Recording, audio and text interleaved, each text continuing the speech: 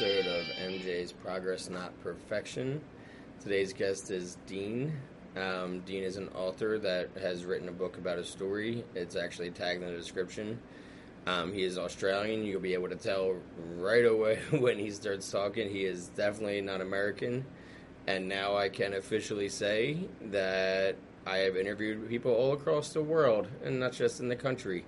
And that makes me pretty happy. And his story is crazy. Lots of time in jail, even as early as 14. Boys' homes if he wasn't in jail, going up through the 70s and 80s. And, you know, during when heroin was going crazy around Australia, he was part of it.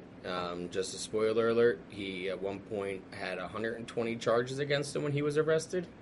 And we get into all of that. Welcome to the show, Dean. You're a lucky man. You threw me off for this. I didn't know you were coming from Australia when you messaged. You're like, yeah, let me just eat breakfast and I'll get back to you. I'm like, breakfast? It's 7 o'clock at night. And then I realized it's like Queensland. I'm like, oh man, he's in Australia. Okay, cool. and you wrote a book. You're an author. Yeah, I did. I wrote a book about my life called King Hit. And what's that? So we're gonna get into your life, I guess. So you're 30 years sober. Yeah, man, I turned it around in '89. I was a heroin addict,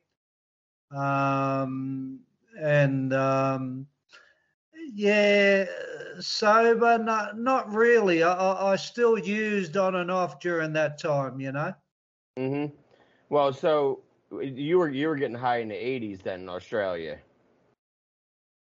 Yeah, that's correct. It was a high place to be down here. Yeah, I've heard some stories about a kingpin down somewhere down there, like a family. They basically made a TV show about this family, and the mother was running the entire heroin operation, and I can't remember if it was in Sydney or somewhere else. But it was like this whole big family ring, and they would run it out of the house and selling heroin to everybody. Do you know what I'm talking about? I'm assuming it could be the Allen family. Maybe. Was the mother running it? Yeah, from Melbourne. That sounds right. Yeah, he was one mad friggin' crazy guy. That son, you know, he was using a lot of gas, a lot of speed. He used to have groups of addicts in his lounge room, and if he was pissed off with somebody, he'd just pull a gun out and shoot him there and then, you know. That's what I heard. I heard their house was like, from what I read or what I saw and read, it was like a fortress. Like their house, it was in the middle of the city, but it was still like a fortress, you know, like they had a big wall and a big retaining wall to keep people out. And that son, I know we're talking about the right family because, yeah, the one son was absolutely wild. He would just do the craziest shit. And the mom lived next door and she couldn't really even tame him because of how wild he was, right? Yeah, exactly. Yeah, he ended up getting murdered. I did some jail down there back in the day in a prison called Pentridge. Those guys down there in Melbourne, they you know, they're out there. They're crazy guys, you know. Sydney, Melbourne. They're probably the two states where you've got the out there kind of people, you know, the bigger populations, but so it kind of makes sense that you're going to have a wide variety of crazy people in those places because of population density and more drug taking, and that makes sense. I mean, because they ended up making a movie out of that about that family, and then the TV show is big here. It's on TNT in America. It's called Animal Kingdom. So anyone that's seen the show Animal Kingdom in the States, at least, that's based off the family that we're talking about in Australia back in the 80s and 90s. She was like the first matriarch of running shit back in the day. Yeah, As like you somebody got that, running things. She was one of the biggest, baddest ass woman in the world that was running the drug operation. Yeah. So when's the last time that you got high then? Well, the last time I got high would have been, heroin high would have been back in 1990 during my last prison sentence. So you were getting high in prison? That last sentence was when I changed.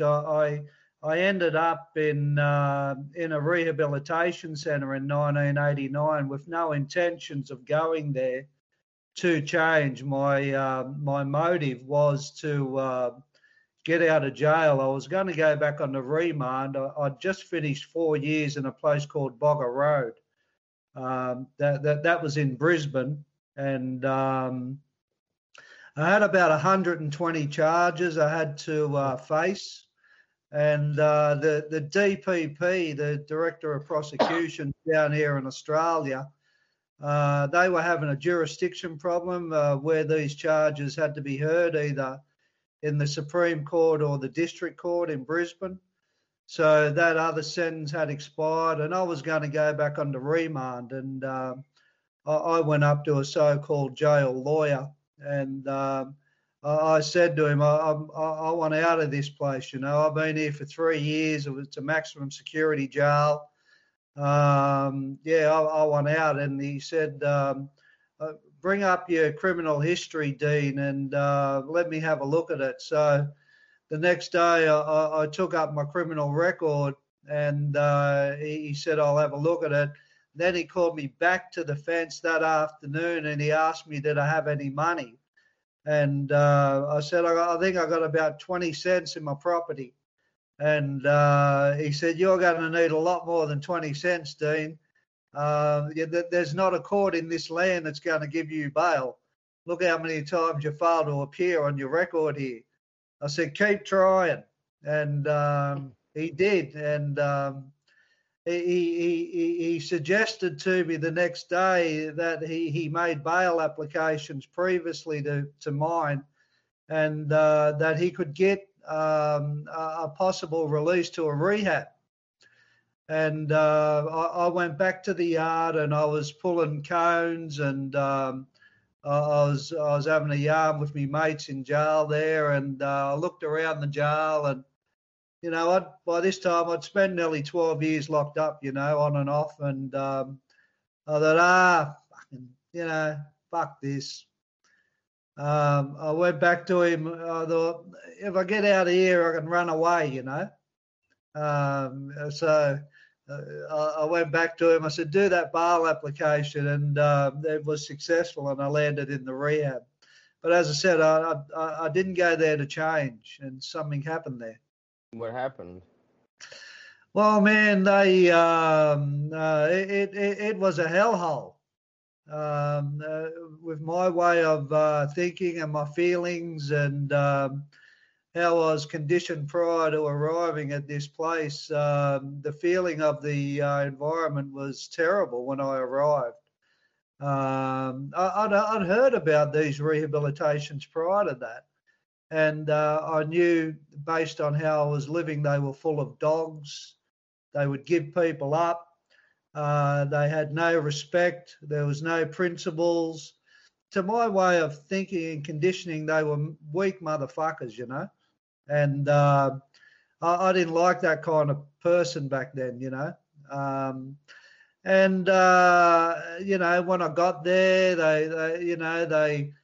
they were telling me to do this and write this, and had to go to this villa and do this, and I was thinking, nah, I'm not liking this already, And it was a therapeutic community, and I don't know if you know how a therapeutic community works, but pretty much the residents help each other as far as dealing with internal issues on a day-to-day basis amongst drug addicts and their inability to to cope and manage their emotions within those environments, where it was based on confrontation and talking about your feelings and interactions and confront you on your attitudes and your behaviour. And this place was just going off its head.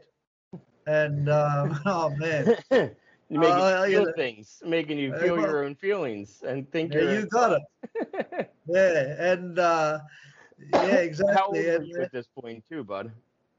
I was 26. I was nearly 27. Probably never dealt with any kind of childhood stuff or anything, right? Because that much long in addiction, you know, you never had time to really deal with any stuff from growing up or teenage years, or you're just stuffing it all down with drugs and alcohol in your teens and 20s, right? Yeah, is this the first time you're feeling things? Well, I didn't think I had a problem.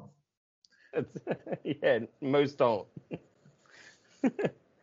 How long before you were there and you're like, all right, you know what, maybe I did have a problem?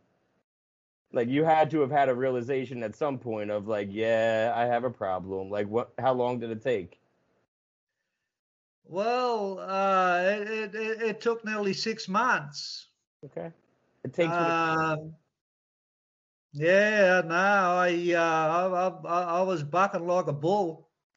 Well, so if it took 6 months, that means that there usually would be like some kind of incident, like some kind of like something occurred, you know, either for you during a group therapy or you met something or somebody, but did something happen to where all of a sudden 6 months in you were changed and they're like, I'm buying into this now? Like, exactly what happened, from this confrontation from sun up to sundown, 7 days a week, man. And they had cardinal rules there, and one of those cardinal rules was that no violence or no threat of violence. And back in the day, like, I would just physically react to that. I would have just started throwing punches, but I didn't want to go back to jail, and I kind of did have enough of being in a prison environment. So I just reacted through sarcasm and not participating in the program and rebelling, and I had more consequences than anybody there, And one day, through these people saying I was threatening, I was intimidating, I was aggressive, I was self-centered, I was angry, I wasn't a nice person, and I got this note. The higher levels of the program near the staff used to run the internal program, and they used to give these notes out to lower level people that used to manage the groups. And I got this note, and after about 4 months there, it said, "Where do you get off intimidating, other people?" And they had said that to me prior to this, and it was that point of the pressure after 4 months of it that I absolutely just went ballistic. We were working, digging water pipes, putting in these pipes for the villas in the rehab.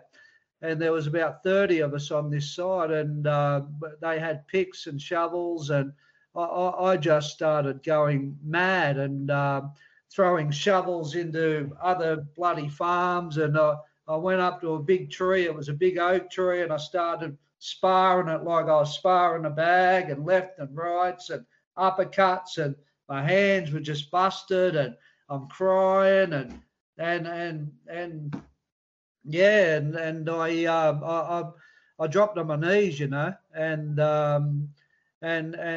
the words just coming out. I'm sick of being institutionalized. I'm sick of being controlled. If it wasn't prison, it was this. And I cried, and I cried for 6 hours, man. And I couldn't stop crying. I bet it felt good though. It had to have felt good. One of those good cries at the end where afterwards you're like, I needed that. Well, I cried so much there was no tears coming out. I was hyperventilating, you know, and at that stage, no, I didn't think it was good at all. I was exhausted, and a staff member come and he put his arm around me and he said, "It's okay. It's okay, Dean," you know, and he supported me and he comforted me, and I went back to my villa and I had a sleep, and I slept from probably about 7 o'clock at night till about 6 o'clock the next morning, and when I woke up, I'd felt something that I hadn't felt for all my adult years, and I felt really light on my feet, and I felt good, and I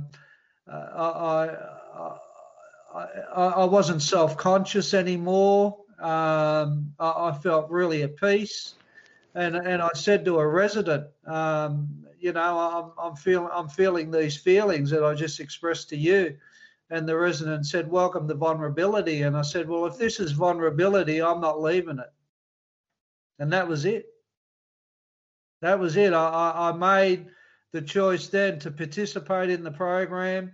I made a choice then to be active in the program. I made a choice then that this was my way out. This was my way out, man. That choice is a powerful thing once you actually make it, right? Like it's funny. It's as simple as making the choice consciously, and we don't think it's that easy. But really, once you consciously make that choice, as in like, I'm going to put as much effort into my recovery as I was into not being recovered, you know, then it starts working, you know. But you have to consciously, you know, be convincing. You have to convince yourself with conviction, because if not, it's not going to work. You know, then you're just doing it for somebody else. Like, I'm just doing it for the jails just to get out of here. And then I'm doing my time, and then I'll do whatever the hell I want once I get out of here again. Yeah. But once you make that conscious choice, like, no, I need to make this change because I'm done with living this way, it seems to work, right? It's funny. It does. It does 100%. And for me, through my process, mate, I'd had enough, JD. You know. Yeah, I'd had enough. When did you start, like, you know, using drugs or alcohol to escape? Was I right when I said teenage years, or was it younger? Well, I never used drugs to escape. I used drugs because I enjoyed them. Okay. As I said, when I hit rehab and they were telling me I had problems, I was laughing at them. This stuff about the reasons why, I never fitted any of that shit. I just loved them. I love getting high. I love doing crazy things. I like hanging out with my mates. It got pretty fucked up and real as years went on. But initially, when I first started, I enjoyed it. For fun, yeah. So, I mean, it had to have gotten crazy. I mean, you said you had 120 charges on you at one point? Well, that was only that time. I was charged with a murder when I was 14. I was in a men's prison in New South Wales, in a place called Long Bay, and it got downgraded to manslaughter, and I got 5 years for it. At 14? I'd been 14, yeah. But I'd been in boys' homes prior to that. So I spent nearly 14 years locked up on and off. So you were already institutionalized before you even like had a chance. If you were in and out of boys' homes, you know, at a young age, right? Yeah. And that's basically like being like institutionalized already. I'm not sure what boys' homes look like, you know, out in Australia, but I know what boys' homes look like in the 70s. I'm assuming you mean the 70s. what in the 70s what they look like here, and it's basically like juvie but with more restrictions from what it was here. Exactly. But just coming back to problems, when I've realised the feeling of feeling good and vulnerability, I started exploring my internal dialogue and how I was feeling. And there was a shitload of problems in there, JD. There were so many problems in there, it was like I was looking at Everest. Give you plenty of time to work on all of them, huh? If it takes that long to climb it, you have plenty of time to work on them, man. Oh, man. I was nowhere near base camp, Were you going through a 12-step program? Well, the program did have that content in it. Well, I wasn't sure if you were looking back. Like, I know it was alarming when I first looked at my step 4, my list of my resentments, and it was like a lot against myself, mostly a lot against myself. And that was like an Everest for me, was reading that off to my sponsor, the first time when I did my 5th step, when I was reading off my step 4. And I'm like, wow, I don't like myself too much, I guess. Well, yeah, and that was my main problem. I hated myself. I hated the way I looked. I used to think I was an alien. I used to think I was so ugly. I had this image thing it was like when I was 16 in the boys' home, finishing that sentence for the manslaughter. I just started getting all these voices coming to me where I was ugly. I just really started becoming self-conscious. And, my father used to tell me I was ugly as a kid. And, when you're a kid, your peers say, you ugly bastard, or this about you, or this about you. And some people are okay with that, JD. It's like water off the duck's back. But some of it started really, going deep into the soul. Yeah, when it's coming from your father or your mother, they're supposed to be the ones that love you unconditionally, whether you're ugly or not. They're not supposed to say it. It's the friends that you expect it. You're just busting balls. You're going back and forth. Yeah, you're ugly, you're fat, whatever. You go back and forth. Yeah. But your mom and your dad, that's supposed to be your protector. So that's what, I find. I talk to a lot of addicts, doing this or in person. And I find, like, I'm fortunate. I came from great parents. But I find a lot of people, it started with being put down at an early age from either the mother or the father, and then wanting to rebel against them, like an I'll show you kind of thing. Like, you don't like me for this? Well, I'll show you, and that's just something I've noticed with like patterns, when it comes to how long was your dad even in your life early on then, if he was putting you on boys' homes?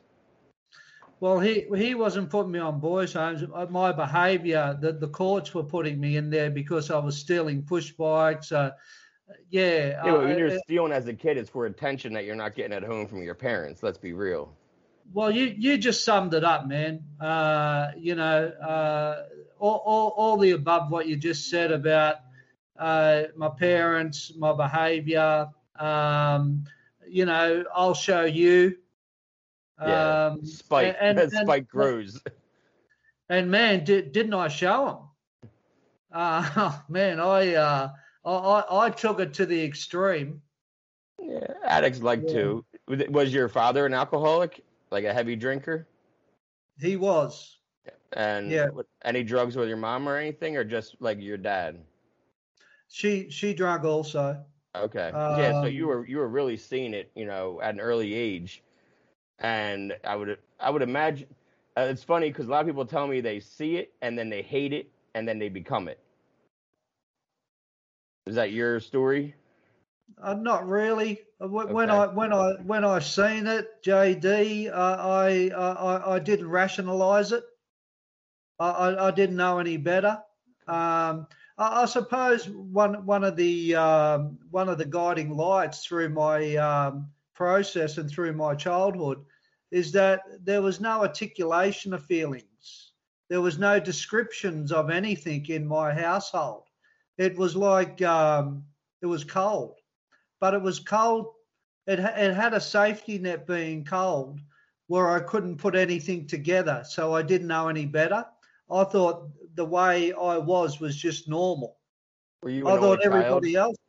Sorry? Were you an only child? No, there was 3 more siblings in that unit. Okay.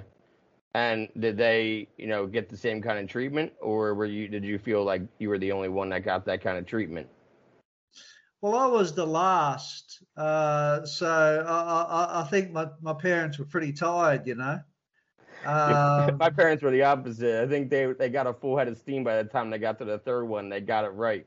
It's like I was the first one. I was the black sheep. My brother they did really good with, and my sister they nailed it. Knocked it out of the park. I feel like they got better as they went. It's the opposite. They weren't tired anymore. They were tired in the 20s with me, and no, my parents did an amazing job. Yeah.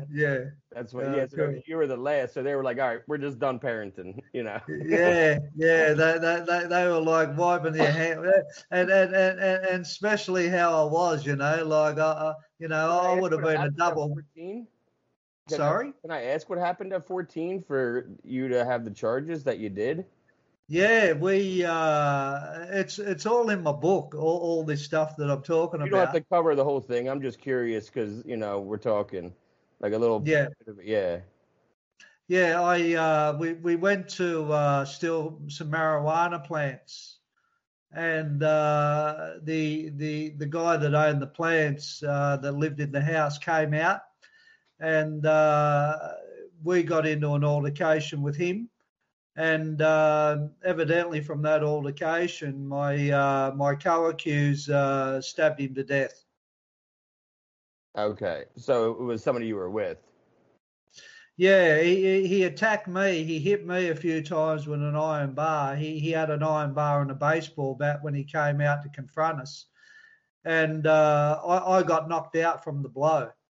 Okay, so that would make sense that you got manslaughter and not because it wasn't you that actually stabbed him.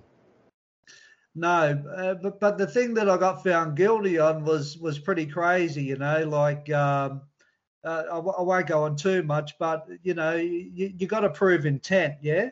Mm-hmm. The prosecution had to prove intent. And when I was being interviewed, I told the police that my co-accused pulled out a knife, and he told me he had the knife to cut the plants because they were so big. I knew they were big because there was kids prior to this that got caught by these guys, and they absolutely flogged the shit out of these kids. And so I had all knowledge about this backyard and the plants and how it was set up. So the police said, "What did he say when he had the knife?" And I said, he said if anybody was going to come out, he was going to kill him. And then he laughed. And in my world, I used to hear that on a day-to-day basis. Somebody say, "I'm going to kill this person. I'm going to kill this motherfucker," but it never happened. Until it does. Well, that's what I got found guilty on. That the jury come to the conclusion that I knew the intentions of what was going to happen. But anyway, that's I was just curious. Yeah. So, what was it like when you finally got out of rehab for the first time, and now you're not? There's no borders, there's no walls. Well, Well, I had to go back to court for all those charges. And the judge gave me another 3 years back in prison. So I had to go back to jail. Well, how did that feel as in newly sober? Did you look at it as in like, well, just one more thing I have to do, or were you like, how bad did you take it, or good did you take it?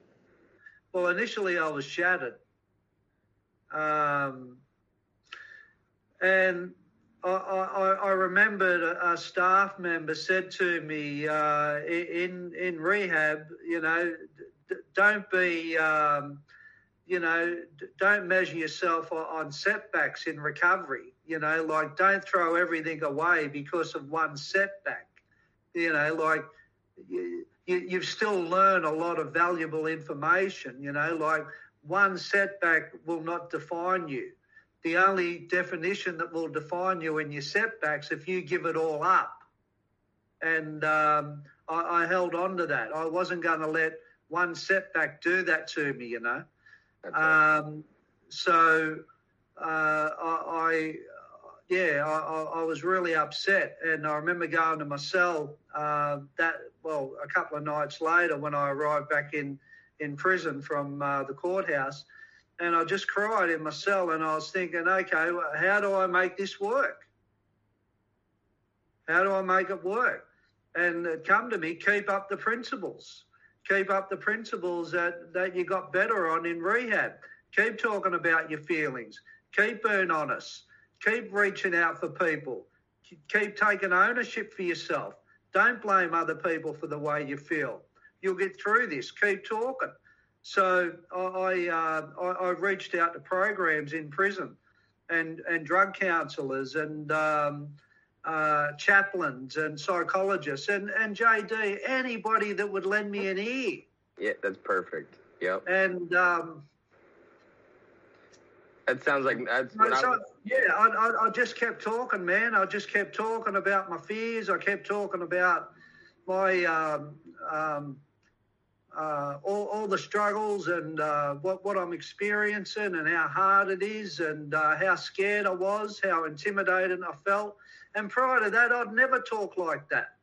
You know, I was this so-called tough guy, you know, this guy that would take on anybody, you know, that would never, ever talk to somebody and say, I'm scared. Yeah. I'm really threatened by this. I had found a part in my soul that I didn't want to lose, JD. I didn't want to move away from what I'd learned at that rehab after I broke down and I made that decision to change. So, yeah, and it was an interesting journey, man, because all these guys that I'd been in riots with, been in, you know, very violent situations with, you know, they're saying, you know, because I wanted to change the world, you know, I wanted to change them. You know, I was saying to them, you know, listen, boys, get to the drug group. You know, you got to take accountability for yourselves. If you don't do it, you're going to die in here.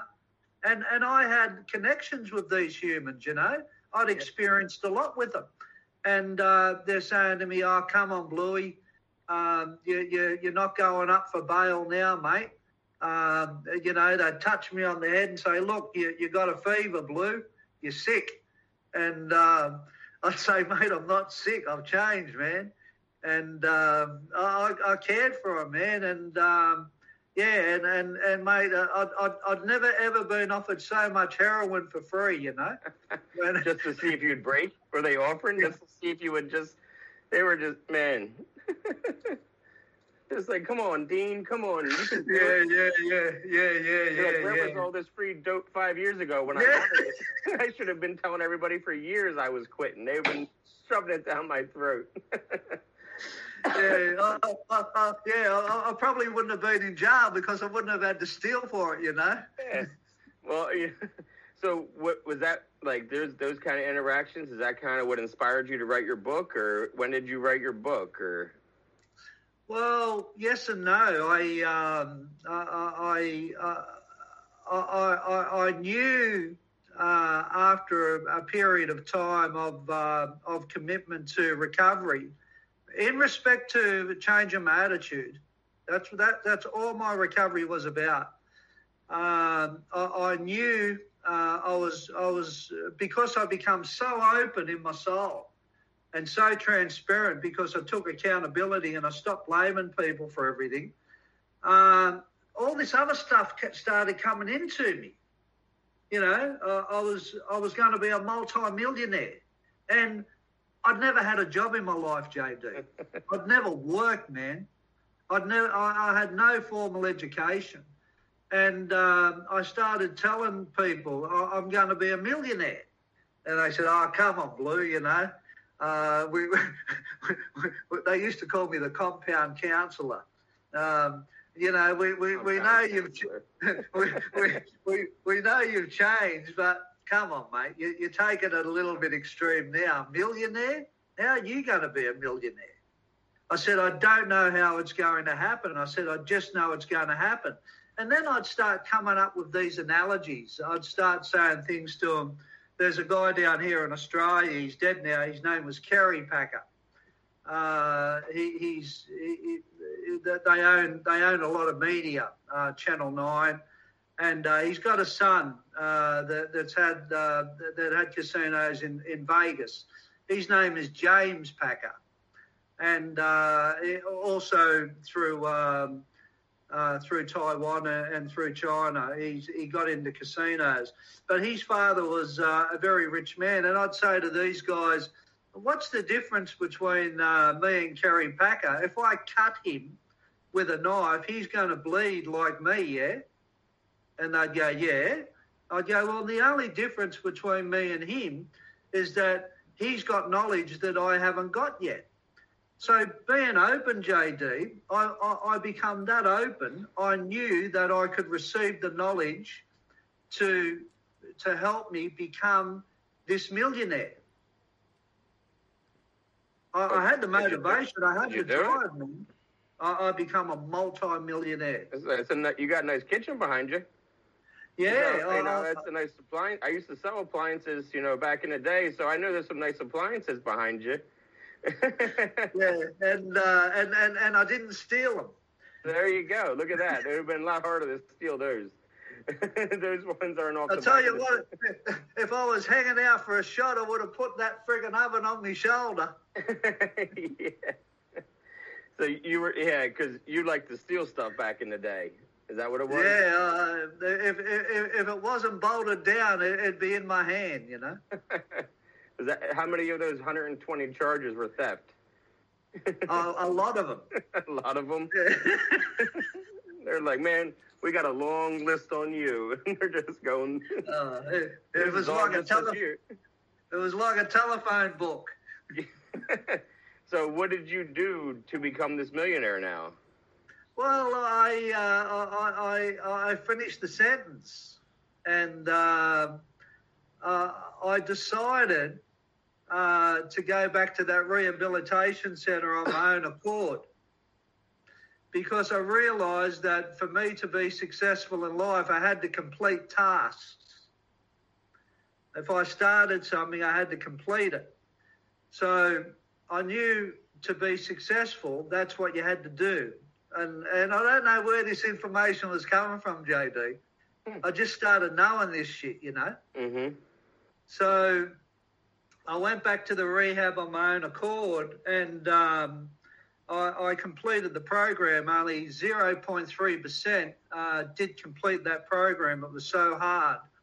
And that was no prerequisite that they were going to live a life where they were, fitted into kind of mainstream society. And I finished that, and I knew I had to get a job. I've never had a job in my life other than in the boys' homes, and I got a job as a telemarketer. And I went into this office, and a guy that had known the family owed the family a favour, because my family members had looked after him once when he was wanted for a shooting on the Gold Coast where I live. And so he took me under his wing, and I listened to him selling advertising on the phone. And his effort was phenomenal.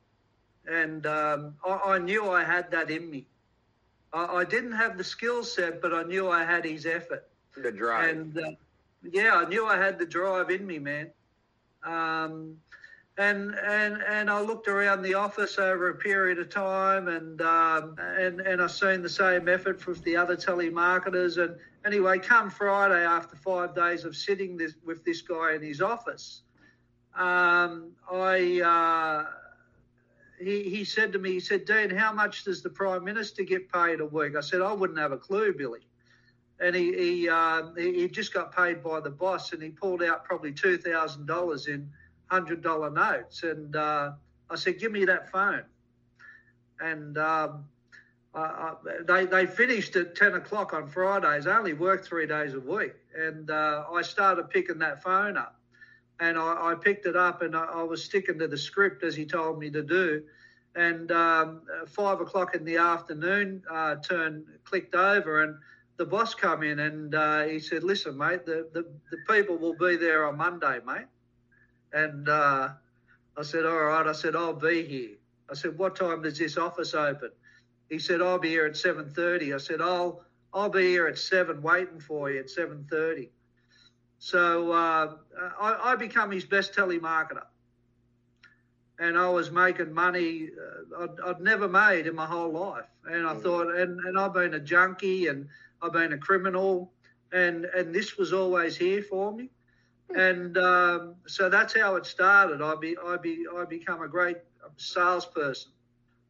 And once I mastered that, it went from there to I seeked another destination, and that was my own business, and that happened with my brother, and it just went on and on and on and on and on. And within 10 years, I created a $12 million property portfolio.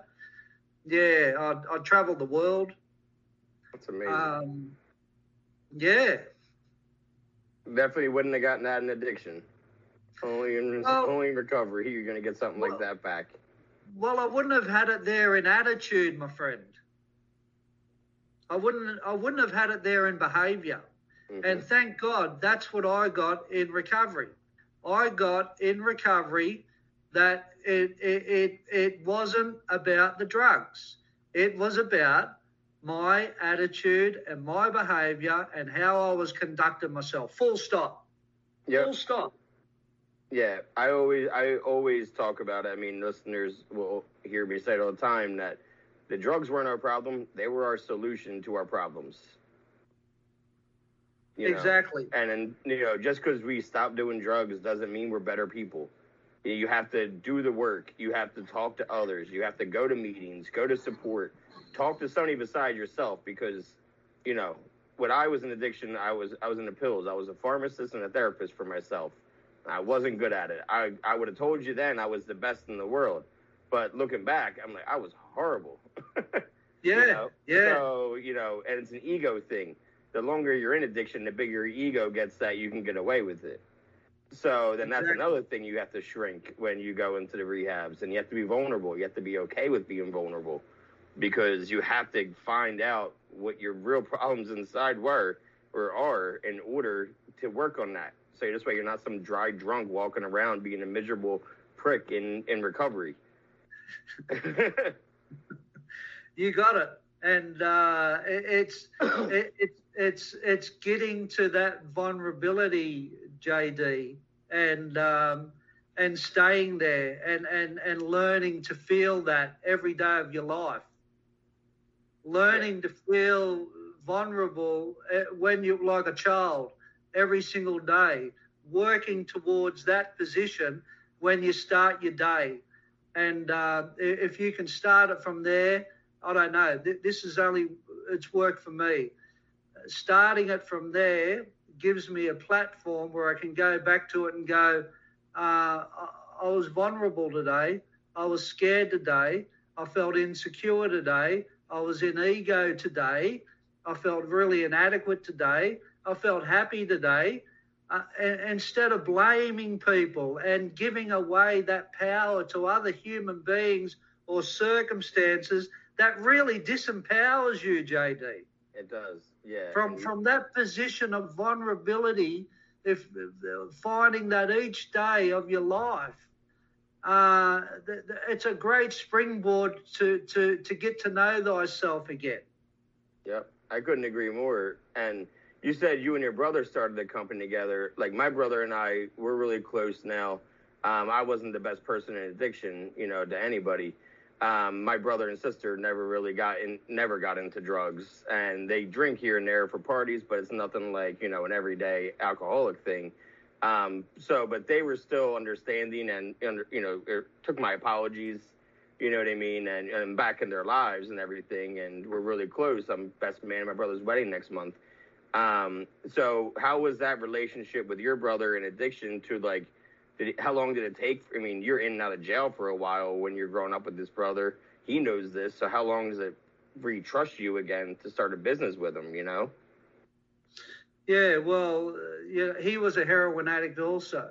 Oh, I hate to say good, but I mean, at least we can see at least he's seeing on the same playing field, you know, at least he understands the mind and what it goes through a little bit more sympathetic, I would hope. Exactly. Yeah. So, as a matter of fact, he was still using off and on when we started the business, and I had to tell him, you know, if you don't do something about your problem, we're, you know, hasta la vista, baby. I'm out of here, you know. So he went into rehab. It was in 1994 that he entered a rehab. It's just around the corner from where I live, actually, here on the Gold Coast. And, you know, kudos to him because he changed his life and he made the effort. And so, yeah. That's good then. You could help him. You could help, you know, your older brother get out of it. And I'm sure seeing you, you know, turning it around was an inspiration to, you know, see him like, well, if he can do it, I can do it. You know, that kind of mentality, you know, like I know how bad off he was, I should be able to get myself out of this mess too. Well, that's the thing. You know, I think I did become a shining light. From this point of view also, that what I had learned about my behaviour and attitude and all the problems that I identified that I did have later in life, I wanted to tell the world about it. I had no problem expressing to people about what I had been through, what I had overcome, because I was really proud of myself. Yeah. You know, I was really proud. Oh, I know. Yeah. That I turned it around, JD, you know.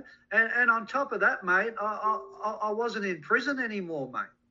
And I was connecting with people and I was getting close and I liked it. So, you know, the example that I had become did have an impact because I wanted to share it with everybody. You know, I think the problem sometimes in a recovery that, you know, addicts think that they're different to everybody else. Well, they are, but they're different in a really positive aspect. But it's how you see that. If you can use your experiences as optimism of overcoming and showing other people that, yes, I have fucked up. Yes, I have had problems.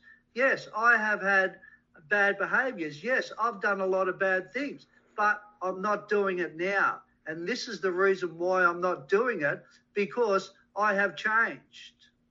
Yep. And I remember I was doing NA after I finished rehab, and the director of that rehabilitation centre, she went out into private practice. And I used to go and see her privately, and her name was Jenny Klassen, a beautiful lady. I love her to death. And she said, how are you going? I said, I'm good. I'm good, man. She said, that's great. I said, I'm going NA and, you know, things are good. And, hey, JD, NA, all good shit, bro. Mm-hmm. Anything that's going to help people, all good, man. But she said, Dean, do you really think that you need NA? I said, well, I can relate to people there. She said, you don't think you can relate to normal people? I said, yeah. She said, well, what's wrong with you talking about your feelings to people that's never been to places where you've been? I said, I do that. She said, well, why do you think you need to go back and associate with what you've been done in the past and stuff like that? And I said, well, you've got a point. I probably don't have to go there. And I realised that you don't have to be a drug addict to relate to normal people on a feelings level, because all people, irrespectively of had drug abuse or whatever their problems have been prior to their life or your life, all people are human, bro. All people feel vulnerability. All people feel scared. All people feel uncertain. All people feel love. All people feel insecure. All people feel inadequate. All people feel all your emotions that you feel, everyone feels. Everyone is the same on a human level. And this separation of addicts of, oh, we need to stay here, we need to do this, because this is what we're used to. I'm here to say bullshit. You are a human being like anybody else in your life. Yes, you've had experiences, no problem. Yes, you've associated with people through those experiences, but you don't have to live there for the rest of your life. Yeah, you would actually probably like where we're at. We do mental health meetings, mental health check-ins, where you can come here and talk. We have them twice a day, every day, 7 days a week. You can come here and talk either about trauma, depression, anxiety, whatever's on your mind that during that day, whether you're an addict still, whether you're in recovery, whether you don't want to go through the 12 steps, you want to talk about something, you can literally bring anything to the table and talk about it amongst people. And not everybody in the room is in recovery, and they're going to just put their feelings out there too and just talk about open things. And there's people that come, that are still getting high, and, they're getting less and less high every time they come in here. But I'm not kicking them out the door because they're still high. I'm not telling them they can't talk. I want him to talk. I want him to be able to ask me questions, and we have families that come in that are just stuck because their loved ones are in addiction, and that's why, but it was important to me that we didn't call it AA or NA or anything anonymous. It was, our company is called MJ's Progress Not Perfection. And we do morning meeting at 9 a.m. And then my wife runs a morning meditation afterwards, where it does like a guided meditation in a meditation room. And then 6:30 every day, we have a different theme meeting, sometimes just for trauma. Sometimes it's people doing harm reduction, where they're tapering down and stuff like that. But still something different every day. And then the mental health again at night. This way, if you can't make the morning, you can make the night, or you can make both. But either way, come in and talk about your day. How was your day? Powerful, man. Powerful shit. Yeah. So powerful stuff. And because I loved, I took all my favorite things from AA and NA, because I went to both. I went through the steps in AA. Yeah. And, I had an amazing experience going through the steps. And, I promote the steps to anybody that wants to go through it. I'll take you through it. I have no problem with that. I still have the books. Let's do it. Let's get into the work. I love using the steps daily. But that's not what the meetings are for. The meetings, we don't have them on the wall. We're going to talk about our day and our feelings. How was your day? Go around the room. Can anyone speak to that? It's basically crosstalk, where everyone can share on any kind of topic. And everyone can get something out. Around 8:45 or 9:45, hey, anyone have any things you want to end on? This way we can spend some time on it. And it's been great for people. People have been coming either every day or once a week to the same meetings, and, they get to sit and just unload, word vomit, let shit out, in a safe place. And it's been really, we only opened 2 months ago because COVID and all that. But still, it's been great because I missed meetings. I just didn't want to go back to AA or anything. I liked doing it this way, and now I sit in 4 meetings a day, 3 meetings a day. So my mental health is going as strong as ever between the meetings and talking to everybody, in recovery all the time from all over the world now. Now I can say all over the world because I'm talking to you. So when did you write your book then? Let's talk about that. Okay, I started writing the book in 2006. And what inspired you to write the book about your life? My life, Well, come on, there's something. There's usually there has to be usually something where you go, you know what, I got to write this down. Because I write, so I know that feeling. Yeah, gotcha. Okay, well, as I said, I've become a multi-millionaire. I achieved every single dream that I've ever wanted in my life. There's nothing that I haven't achieved on every single level. Okay, but when I first started telemarketing, there was a lie in the pitch. And because I had come from an environment of complete honesty, that lie in that pitch didn't sit well with me. But then I thought, well, it's such a small lie that, it's okay. I rationalised it and I justified it. And yes, I made a lot of money in the business world. But I always wanted, I always knew that I had more to offer or I had another destiny to do. And, and I knew it was around talking to people or helping people or talking about my life. But I didn't want to be like a person that turned their life around and said, oh, well, okay, now I talk about how, I wanted to help people and I was open and transparent, but I wanted to achieve all my dreams, I had a lot of shit I wanted to catch up on and I made sure I did that. So I became really financial and I did all that. But I didn't want to, when I changed, I just didn't want to change and live just as a change addict, I wanted... if I was going to change, I was going to have a value kind of life. My life was going to be something. And so I always had this underlying niggling emotion and thought on one day I'm not going to do the telemarketing.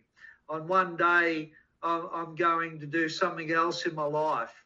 And in 2006, I just got out of the federal court in Sydney with our regulator here in Australia on a misleading and deceptive allegation in my business practices. And it cost me millions of dollars. And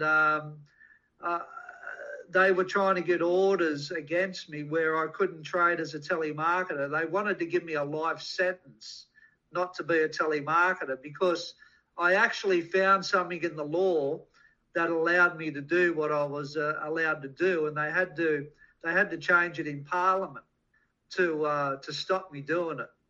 And that's when you know you got them. They're going to Parliament to change some laws because of you. So I thought after that trial.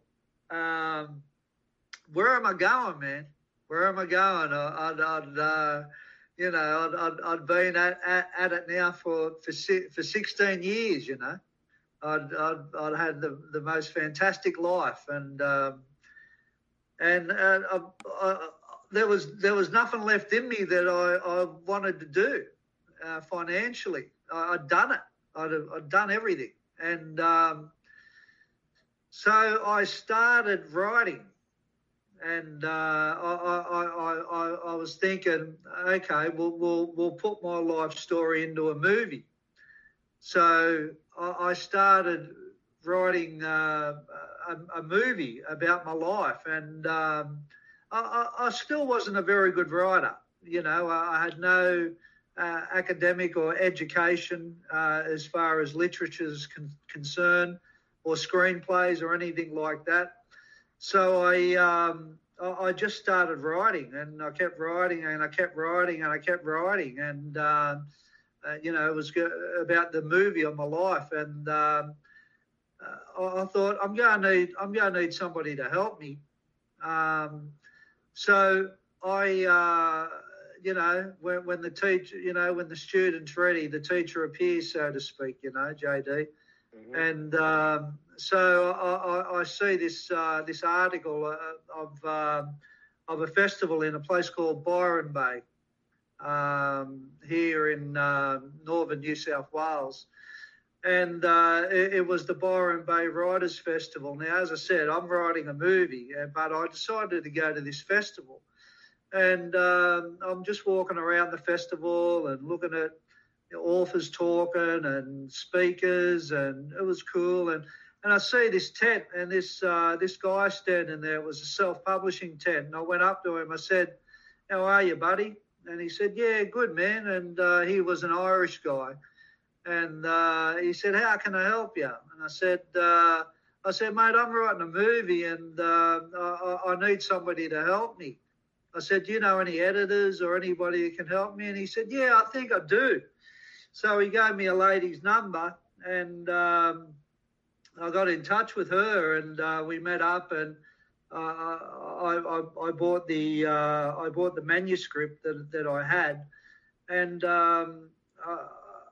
she said, "I'll take it away and have a look at it." And we come back together about a week later. I said, "What's your thought?" She said, "There's a rough diamond in there, but it's going to need a hell of a lot of work." And I said, "No, that's all good." She said, "But it's not going to be a movie." She said, I'm a writer, Dean, and I'm an editor." She said, "My suggestion is, if you want to get this into a story, you write a book." I said, "Let's write a book." I said, "Well, take it away and get into it." She said, "Well, no, wait there." She said, I don't think you understand something here." I said, well, enlighten me." She said, "I'm not going to write this." She said, "But what I'll do, I'll teach you how to write." I looked at her, and I thought, there's nothing I can't learn. Yes. I didn't get there. Why can't I teach myself to write? Oh, this is easy. Yeah. And I said, "I'm a fast learner." I said, "That sounds good to me." So that's how I wrote the book, and I wrote it in conjunction with her, and it took me 12 years, and it's had fantastic reviews. If you have a look on Facebook, King Hit Book, or the website, all the W's, kinghitbook.com. And it'll be in the description below. Whoever's watching on YouTube, or if you're listening on Apple or Spotify, if you go in the description below right now, it'll also have the link straight to your website and your book as well. Yeah. And I loved it, and I love writing it, and I loved how I learned how to write. Writing can be really therapeutic when you do it right. When you're writing for yourself out like that and putting your story out there, it can be extremely therapeutic to actually put pen to paper or whatever, just to actually put it out there. It feels really good. Well, what I didn't understand about writing, and there's a lot of things I didn't understand about literature and English, but one of the things I didn't understand is that writing is an art. And, I'm a very artistic kind of person, and I always want to, create the best in anything I've ever done, be that in rehabilitation, be that in business, be that in relationships, be that in friendships, be that in my life, going to the gym, designing things. And I realised the art, and she taught me how to construct a story that could be very artistic. And the feedback I've got as far as the story is concerned, how engaging it is, and how the author's voice comes through, how people have said that they feel like they're sitting down with me on the other side of a table having a coffee with me while I'm telling them the whole story. And that is the pinnacle of the effort that I put into that. It had over 20 edits, JD, and even doing the last edit in 2019, her and I were still laughing about the stories in it. Mm-hmm. Yeah, the stories are kind of timeless. They are. If if they're constructed in the right way. Yeah. Because writing is completely different to this kind of communication. You know, it's an art to write well. So the books just came out then in the last couple of years. Yeah, I bought it out in 2019 and I self-published it. I thought if anybody can nail it in self-publishing, it'll be me. Given my track record. Yeah. Yeah. Given the lead up to it all, you know. What happened to me when I went through that big process, like 30 years of being really connected to what you're talking about, money. And it was an addiction, man. I loved it. I loved it. But in the end, it was no different to any other addiction, you know. I sold my soul to it. And I see that now, JD. And yeah, I'm back to Dean, man, you know. And anything that makes your life unmanageable is a problem. Whether exactly. It's money, whether it's women, whether it's exactly. drugs, alcohol, whatever, you know, people always forget about the unmanageability part of the steps. It's not just about admitting you have a problem. It's about what the problem is and what's making your life so unmanageable that it's a problem. Because if your life's not unmanageable, it's not usually a problem, but, you know. And that's right. And the benchmark with that being unmanageable is my happiness. You know, that's really important, and my contentment, and being at peace and feeling good, and getting back to the simple things in life. You know, the gratitude. You know, I live 50 meters to the beach. You know, the walks on the beach, time with my children, going to the gym, having a laugh, having a yarn like this, you know, just cruising, man, you know. And there's a lot to be grateful for. Well, for me, there is, you know. I've had a fantastic life, brother. And there's a lot more to come. I'm writing movies at the moment. So on to the next one. That's the next one, and you know, it's going to be Netflix. It's good stuff that I'm doing, man. It's really good, and a lot more detail than the book. So you're doing something on your story, but for Netflix?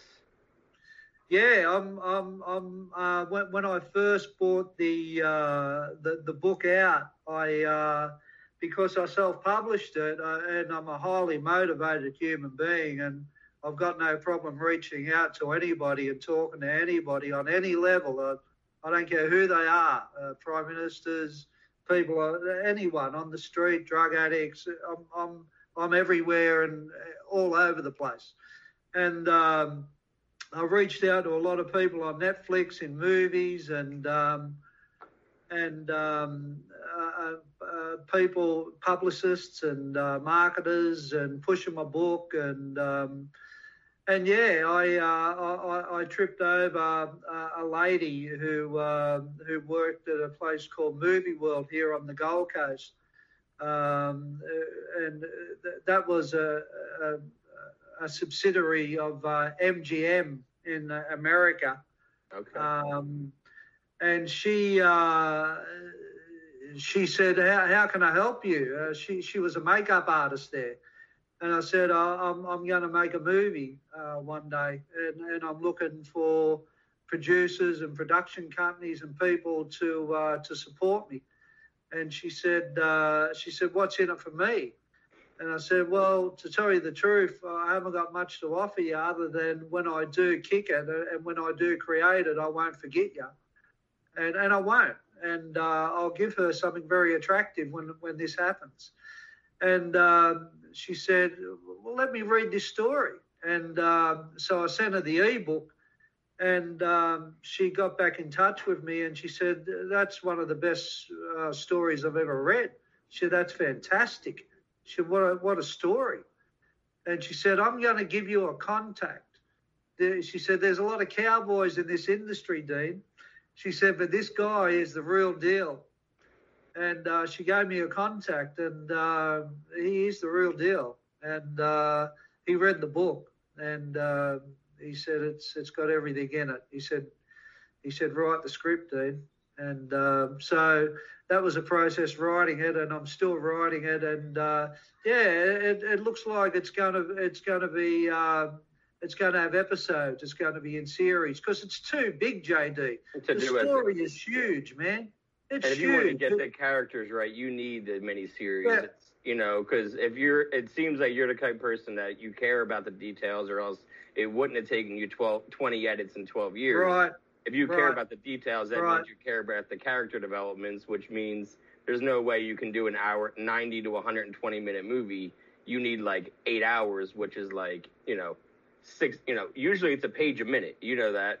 So like you need that time, like to fill in that script and to be able to like make it into what you want it to be and tell your story. That's awesome. And it's a lot different writing a screenplay. Are you the kind that, you like to write the dialogue as you go, or do you set up the scene and then go back? Well, I found a lady that did screenplays in New South Wales, and I sent her the book, and she did a 90-page, 1 hour and a half movie out of the book, and when she sent the screenplay back, it just didn't serve it justice, JD. She done her best, and I sent that on to my man. Who I'm pretty sure I'll be working with to create it, and he only read one page of it and he put it down. He said, "It's not it, Dean." I said, "No, it is not it," and I think I sent it to her, JD, to put a cracker in my ass to get me to do it, Yeah. Because once it was started, man, I knew I had to jump in and do it. That happens very. I mean, I'm not nowhere. I'm not going to try to compare it to Quentin Tarantino. One of the best filmmakers in our country. But he's the kind of person that doesn't like other people to write his stuff. Gotcha. He has to write his screenplay. He doesn't want to give his screenplay to a different director and then have that director take his screenplay and make it into something else. He did that once with Natural Born Killers, and then he never liked doing it ever again because he didn't like what Oliver Stone did with his story. Like, he's like, take my name off of that. I don't want my name on there. That's how upset he was. And he never did it again except for his best friend. So I can see that. You'd be like, this isn't my story. I know, I gotta do this. And and it's not my story for the good of people to see it and the benefit, because I'm not attached to it from that position of me owning it. I'm only attached to it from the position of the value and the message that has to be in it, interwoven with the madness and interwoven with a good story and a funny story and a crazy story. Yeah. So I love Quentin Tarantino. I've seen, I love Reservoir Dogs. I love Pulp Fiction. He's really famous down here, man. Oh, and, good. He's the man down here too. Yeah. And you guys are all, you're an island of criminals. Like, you guys were like the jail for England. Right? That's where England sent all their, and then all of a sudden you're just an island full of criminals coming up. It's amazing what a colony can do. Yeah, like not a lot of people know about that. I forget, I was telling somebody recently, and we were talking about Australia, and I said, it was their jail, right? And they're like, what are you talking about? What I did.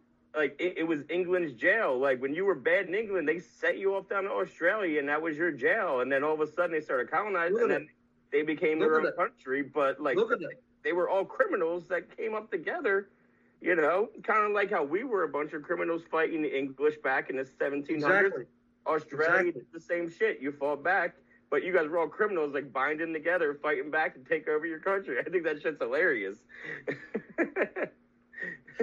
and you're right, and that goes to show you know, the power of the human being, irrespectively of where they're coming from. Perseverance, man. You know, you're right. You know, like, you know, their objective was to send people here as criminals, and out of that, we're living in this country, and this country is a great country, and it's got a very good constitution, and you know, we're still under the English rule, but you know, it's a beautiful place, man. It's a great country to live in, JD. It's great freedom. I hope to make it out there sometime. I want to visit so bad, and I just don't want to fly to LAX because I saw Lost, and last time Lost, they were flying from LAX to Sydney in the show, and that's how, you know, they crashed that plane. So I think I might try to fly from somewhere else though when I come to visit. Well, I've spent a hell of a lot of time in your country. Oh yeah. I'm over in Pennsylvania. We're about 2 hours from Philly, 2 hours from New York City, where I'm at. But I grew up minutes from Philadelphia, where I grew up. And I've spent a lot of time in New York. I was in Vermont. Absolutely. I was in Vermont when Y2K was happening, when it was turning over from 1999 to 2000, and we're on a frozen lake up there. And what a beautiful place. And we were staying in a penthouse with a good friend of mine, his mate, who had a photographic studio on the Hudson River, and he worked for Fortune 500 magazine. He was a photographer for them, and he traveled the world with them, doing round tables with CEOs right out throughout America. And he had all these photos of him and Bill Clinton and Muhammad Ali and all these famous people. And he was one crazy motherfucker. He was a Vietnam vet, and he was an MP in Vietnam, military police. And, he had an apartment also in Greenwich Village. I mean, if he has a studio overlooking the Hudson and an apartment in Greenwich Village, I don't care. I mean, especially in the 90s. Like, that's when, like, it was New York was shooting up in the mid to late 90s during the technology boom. Exactly. I mean, they were swimming in money, and those places are expensive. So I can imagine you guys were at a nice place in Vermont if he's, like, you know, footing those bills around there. Plus, you got your own money by 99, 2000. So either way, women in it. Yeah, that's awesome, man. I'm glad that you're like at where you're at now, you know, where you can actually appreciate even not even being, you know, loaded as you were money wise or loaded on drugs. Either way, you know, you can be good in your mind, and you can find peace, and you can find ways to get out, you know, any kind of frustrations or outlets that you have now are all positive. Okay. So I appreciate your time hopping on me for a little bit. So I had a fun time. Yeah, me too, man. It was great talking to you, JD, and hopefully we might be able to talk again in the future, right? Oh, yeah, for sure, man. I'll be here. Keep the heart open, man. The more open you are and the more responsibility you take for your thoughts and feelings and behaviour, mate, you can bring in anything, JD. I couldn't agree more.